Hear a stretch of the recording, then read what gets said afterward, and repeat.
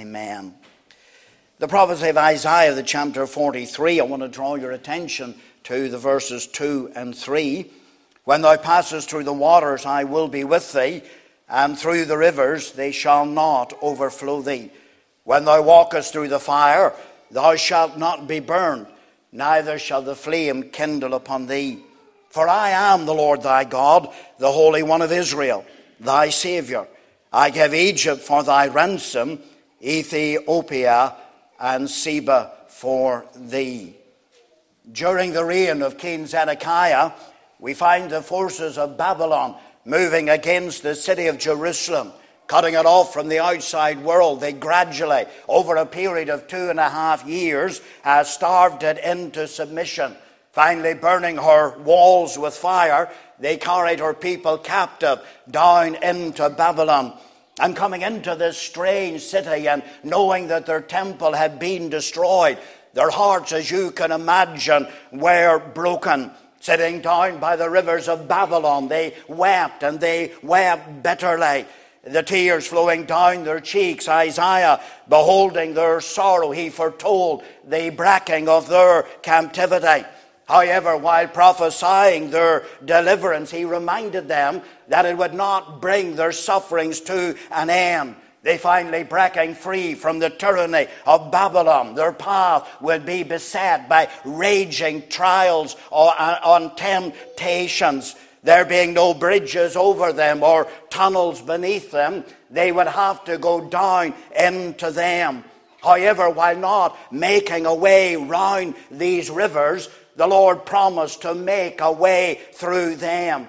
You see, why the Lord does not banish the trials of life, he does bulldoze a path through them. He makes a way through even the most raging river.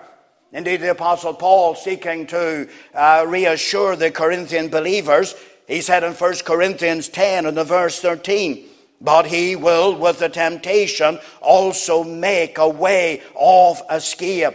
And while not taking away the temptation, Paul promised that the Lord would make a way of escape. You see, while we don't know what trials and temptations lie ahead of us, we do know that the Lord will make a way through them. In every trial, every trouble that comes our way, he always provides an escape hatch. Indeed, the writer, taking up his pen, wrote, got any rivers you think are uncrossable? Got any mountains you cannot tunnel through?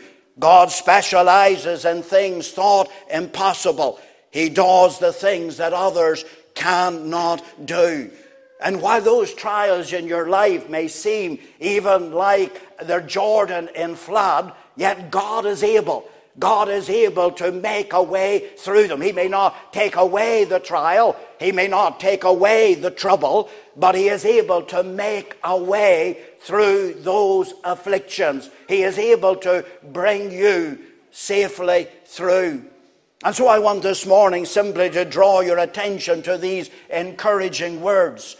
I want you to notice firstly that there is here a path to be considered. Being redeemed, they became heirs of tribulation. Passing out into the prairie of life, he warned them that they would be beset on every hand by swirling waters and by burning flames. And you notice here concerning these trials that they would be progressive. He said there in verse 2, when thou passest through the waters, I will be with thee, and through the rivers they shall not overflow thee. And when thou walkest through the fire, thou shalt not be burned. You notice here it was not if, but rather it was when thou passest through the waters. Having gone through the waters, they would then have to go through the rivers. And then they would have to go through the flames. And there is in these words an increasing intensity. While the waters are dangerous, yet they do not possess the power and the swiftness of a river. And while the river is able to seize its victim and able to carry him away in its flood, yet unlike the fire, it is unable to consume the body or cause the same excruciating pain. You see, having gone through the waters, they would then have to go through greater and then even greater and greater trials. You see, the trials of life are not merely perpetual, but they are progressive. They become stronger with the passing of time. Indeed, no sooner was Isaac born than the dark clouds began to gather. Ishmael began to mock him. And though Abraham eventually took Ishmael, who represents the flesh, and cast him out, yet the Lord eventually drawing close, we read in Genesis 22 and verse 2, and he said, take now thy son, thine only son, whom thou lovest, and get thee into the land of Moriah, and offer him there for a burnt offering upon one of the mountains, which I will tell thee of. Despite having gone through 9 major trials, the Lord now commanded him to take his son, his beloved son, and to offer him up as a sacrifice upon the mountain, taking the dagger in his own hand to plunge it through his beating heart. You see, the more he went on with God, the more he cast off the flesh, the greater the trials that he faced. You see, the stronger the Christian becomes, the stormier the seas that God sends him to sail in. Having overcome the waters, you will then have to overcome the rivers. And having overcome the rivers, then there will be the flames. You go down to the seashore, and the closer you get to the shore, you'll notice that the more numerous and the more dangerous the rocks and the waves become. And so it is in the Christian life. The closer that we get to heaven's shore, the greater the trials, the greater the conflicts that we face. I know we often don't think that way. We often think that the more a person goes on with the Lord, the easier their Christian path will eventually become. But having overcome youthful lusts, you then in mid-years will have to face the temptations of materialism. And overcoming the temptations of materialism, then in old age, you'll have to face the fears that are often connected not with what's beyond death, but going through death itself. You see, the more we go on with God, the greater the trials, the greater the conflicts that we will face. And believer, if you have gone through the waters, then prepare, because there are rivers that are strong that will come sweeping into your life. And if you've overcome the rivers, then prepare, because there will be the fires that burn, the fires that often cause much pain. You see, it is not if, but it is when thou passest through the rivers and through the trials. And believer, if your life is calm at the moment, then I urge you, dig into the Scriptures. Spend time in prayer, because greater trials, greater conflicts will come your way. Not only were they progressive, but you notice here they were plentiful. Setting forth their path, he said in verse 2, when thou passest through the waters, I will be with thee. And through the rivers, they shall not overflow thee. And when thou walkest through the fire, thou shalt not be burned. As we have already seen, this was not vain repetition. As water differs from the river, so the river differs from the fire. While the water seeks to pull its victim down, the river seeks to sweep him away. And carrying him in its raging torrents, the fire burns and consumes his flesh. You see, each of them attack the body in a different way. And as such, he was reminding them here that the trials would come, and coming, they would not always be the same. they would vary. You see, Satan's devices are not only subtle, but they're several. He attacks from many different directions, and he uses many different devices. Indeed, reminding the persecuted believers of this, James said in James chapter 1 and the verse 2, "My brethren, count it all joy when ye fall into divers temptations." The word divers there not only carries the meaning of many, but it also carries the thought of variegated. In other words, he was telling them here that the trials would come, and in coming they would come in many different shapes and shades, and in many different sizes. You see, the trials of life are not only unavoidable, but they are unpredictable. They come in many, many different ways. During the 1982 Falklands War, the Royal Navy's 3,500-ton destroyer HMS Sheffield was sunk by a single missile. It was later discovered that the raider had actually picked up the incoming missile and had properly identified it as a French-made Exocet missile.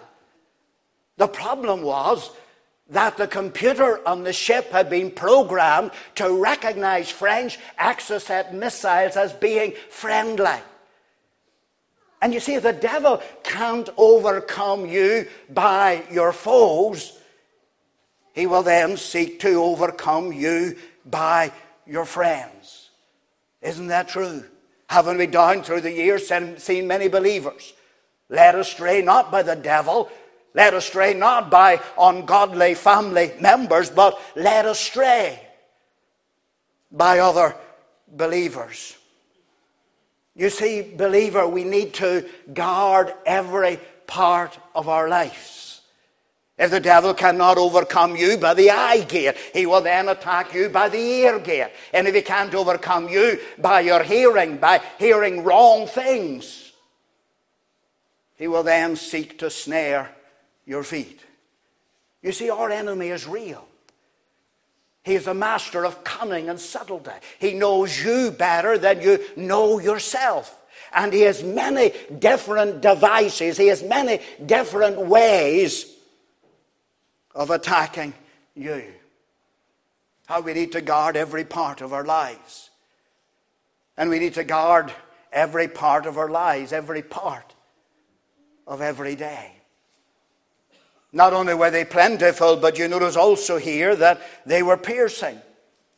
Although redeemed, he said in that verse 2, "When thou walkest through the fire, thou shalt not be burned, neither shall the flame kindle upon thee."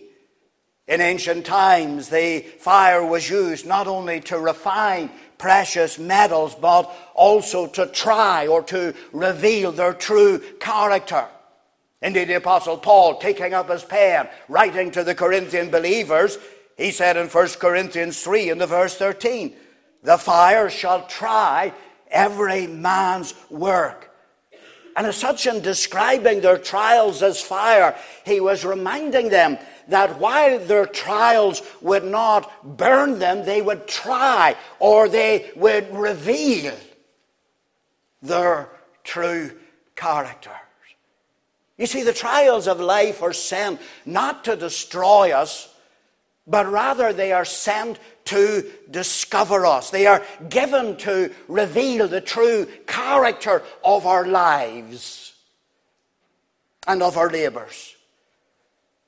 Indeed, Peter, being told that one of the ranks would deny the Savior and that he would deny him with oaths and curses, Peter, as you can imagine, was outraged, declaring that he would rather die than deny his Lord. The storms began to blow and sweeping across his life.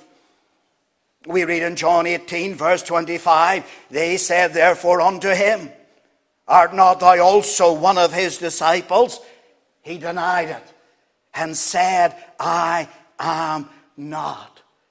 in the storm sweeping away the gloss and glitter in his life, it revealed his true character.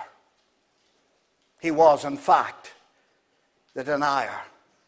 You see, the trials of life are not just rigorous. They are revealing. They reveal to us our true character. Going to wash your teeth at night, you take off the top of the tube of toothpaste, and squeezing it, what happens? The toothpaste comes oozing out. And you know, at times the Lord comes and he puts the pressure upon our lives in order to see what comes oozing out. You see, child of God, you're nothing more and you're nothing less than when you hit your thumb with a hammer. It reveals how holy or how unholy you are. And maybe you're saying this morning, but why? Why has God sent the trials? Why has God sent the storm sweeping into my life? Sometimes it's to reveal our character. It's to sweep away these foolish notions that we have of our greatness and we have of our strength, and to reveal to us what we really are. Don't despise the trials of life. God has sent them, and God has sent them. And he has sent that trial into your life for some reason. But not only is there a path here to be considered, but I want you to notice that there is a presence here to be considered. They going forth, the sand beneath their feet quickly turned to water, sinking down into the depths of despair. The Lord coming outside, he promised to be with them. And coming alongside, you notice here that he shielded them. The flames raging round them, he said in verse 2, when thou walkest through the fire, thou shalt not be burned, neither shall the flame kindle upon thee. When the flame is kindled, it is at its smallest and it is at its weakest. If you were to pass your finger through it, it would do you no real harm. Rather than burning your finger, it would merely singe the hairs or blacken it. And as such, in promising that the flame would not kindle or the flame would not take hold of them, he was promising them that it would do them no real harm. They wouldn't burn. They wouldn't singe them. You see, in Jesus Christ, the soul is secure. The flames, although at times are daunting, they are never destructive. Indeed, Shadrach, Meshach, and Abednego, refusing to bow down before Nebuchadnezzar's image, they were taken and they were thrown into the fiery furnace. And although it was heated 7 times hotter than it was normally heated, we read in Daniel 3:27, and the princes, governors, and captains, and the king's counselors being gathered together, saw these men upon whose body the fire had no power, nor was an hair of their head singed, neither were their coats changed, nor the smell of the fire had passed on them. And though these flames were so hot that they slew those who were taking them to the furnace, they were unable to singe.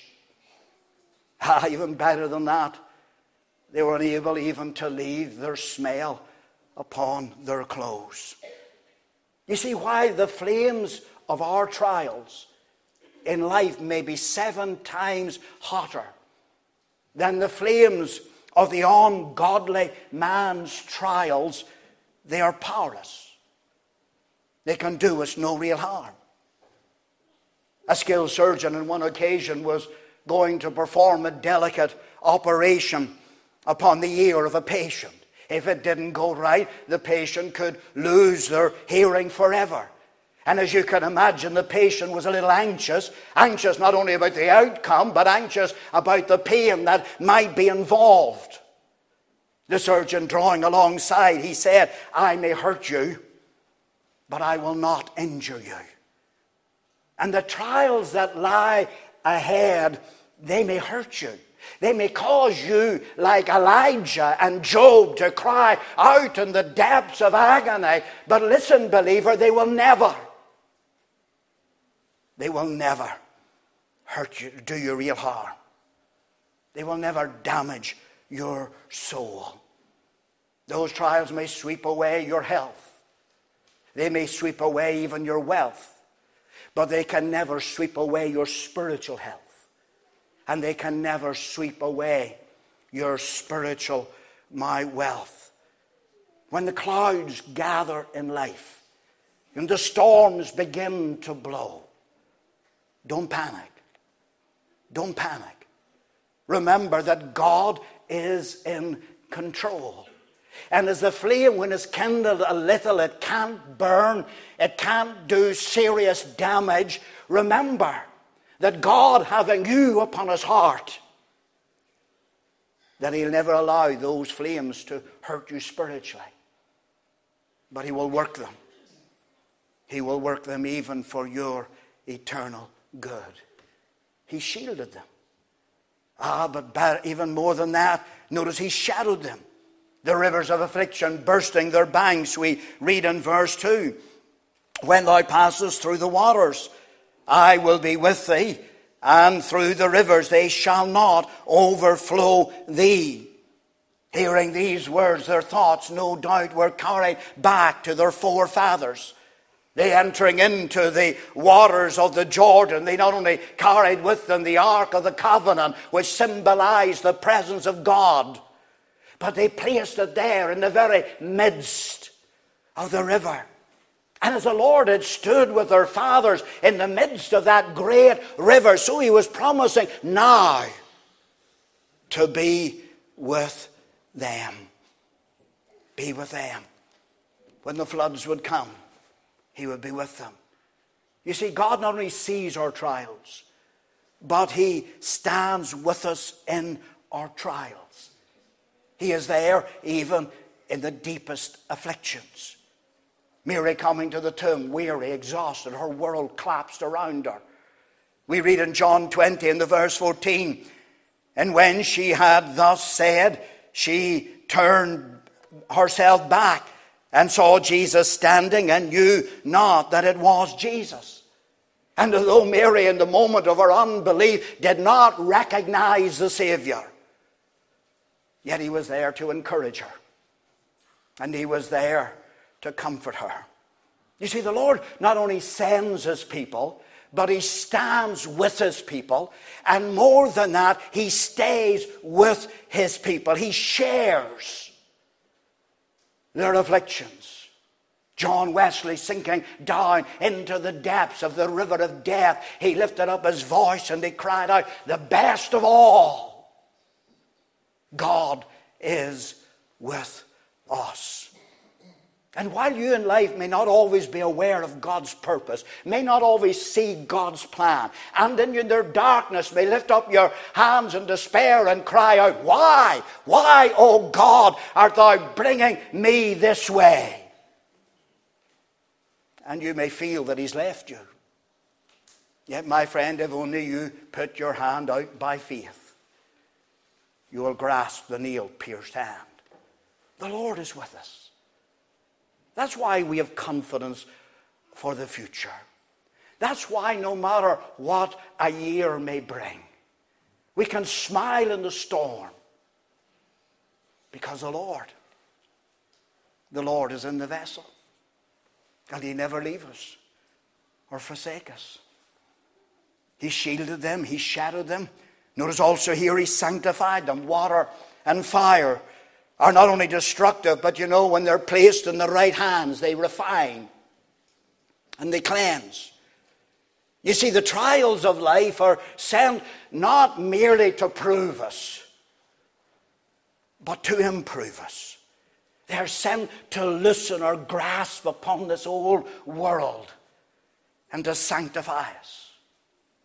Child of God, when the storms come and the fires burn, don't despise them, but embrace them, knowing that God is in control. And God is able to take that thing. God is able to use it to sanctify you, to make you more holy, to loosen your grasp upon this world. He's working everything for our good. Not only the path and the presence, but I want you to notice lastly, there is here a promise to be considered. They being despised by the world, we find the Lord now reassuring them of his love. You notice here concerning his love that it is paramount. Look at verse 3. For I am the Lord thy God, the Holy One of Israel, thy Savior. I gave Egypt for thy ransom, Ethiopia and Seba for thee. He was here referring them back to their bondage in the land of Egypt and freeing them. The Lord not only sent the death angel to smite the firstborn in every Egyptian home, but they coming to the waters of the Red Sea, he swallowed up the armies of Egypt. And when Ethiopia and Seba threatened them, he toppled them. And we see here, for their sake, he wiped out entire nations. You see, Christ's love for his people is paramount. For their spiritual and eternal welfare, he will even sacrifice entire nations. Sometime after the Reformation, Catholic countries in Europe gathered together. They formed a mighty military alliance. They were going to put an end to Luther and to his colleagues. They were going to destroy those nations. Just as they were about to attack, God took his hand of those nations. And jealousy and envy and bitterness sprang up amongst those nations. And instead of attacking the Protestant nations, they attacked each other. And for the sake of his people, God sacrificed those nations. You see, you're precious to God. You're more precious to God than even the nations of the world. If necessary, he will even sacrifice the nations for your eternal good. How often we forget that. We lose sight of that. My friend, we're precious to the Lord. We are that gem that is more priceless than any other gem. For you, he not only gave his son to die upon Calvary's cross, but he'll sacrifice everything for your good. Not only was his love paramount, but notice his love is possessive. Verse 1. But now thus saith the Lord that created thee, O Jacob, and he that formed thee, O Israel, fear not, for I have redeemed thee. I have called thee by thy name. Thou art mine. You notice here that he had not only created and shaped and redeemed them, but he had given to them his name. And by virtue of having created, converted, conformed, and called them, they were not just his, but they were his 4 times over. You see, Christ's love is a possessive love.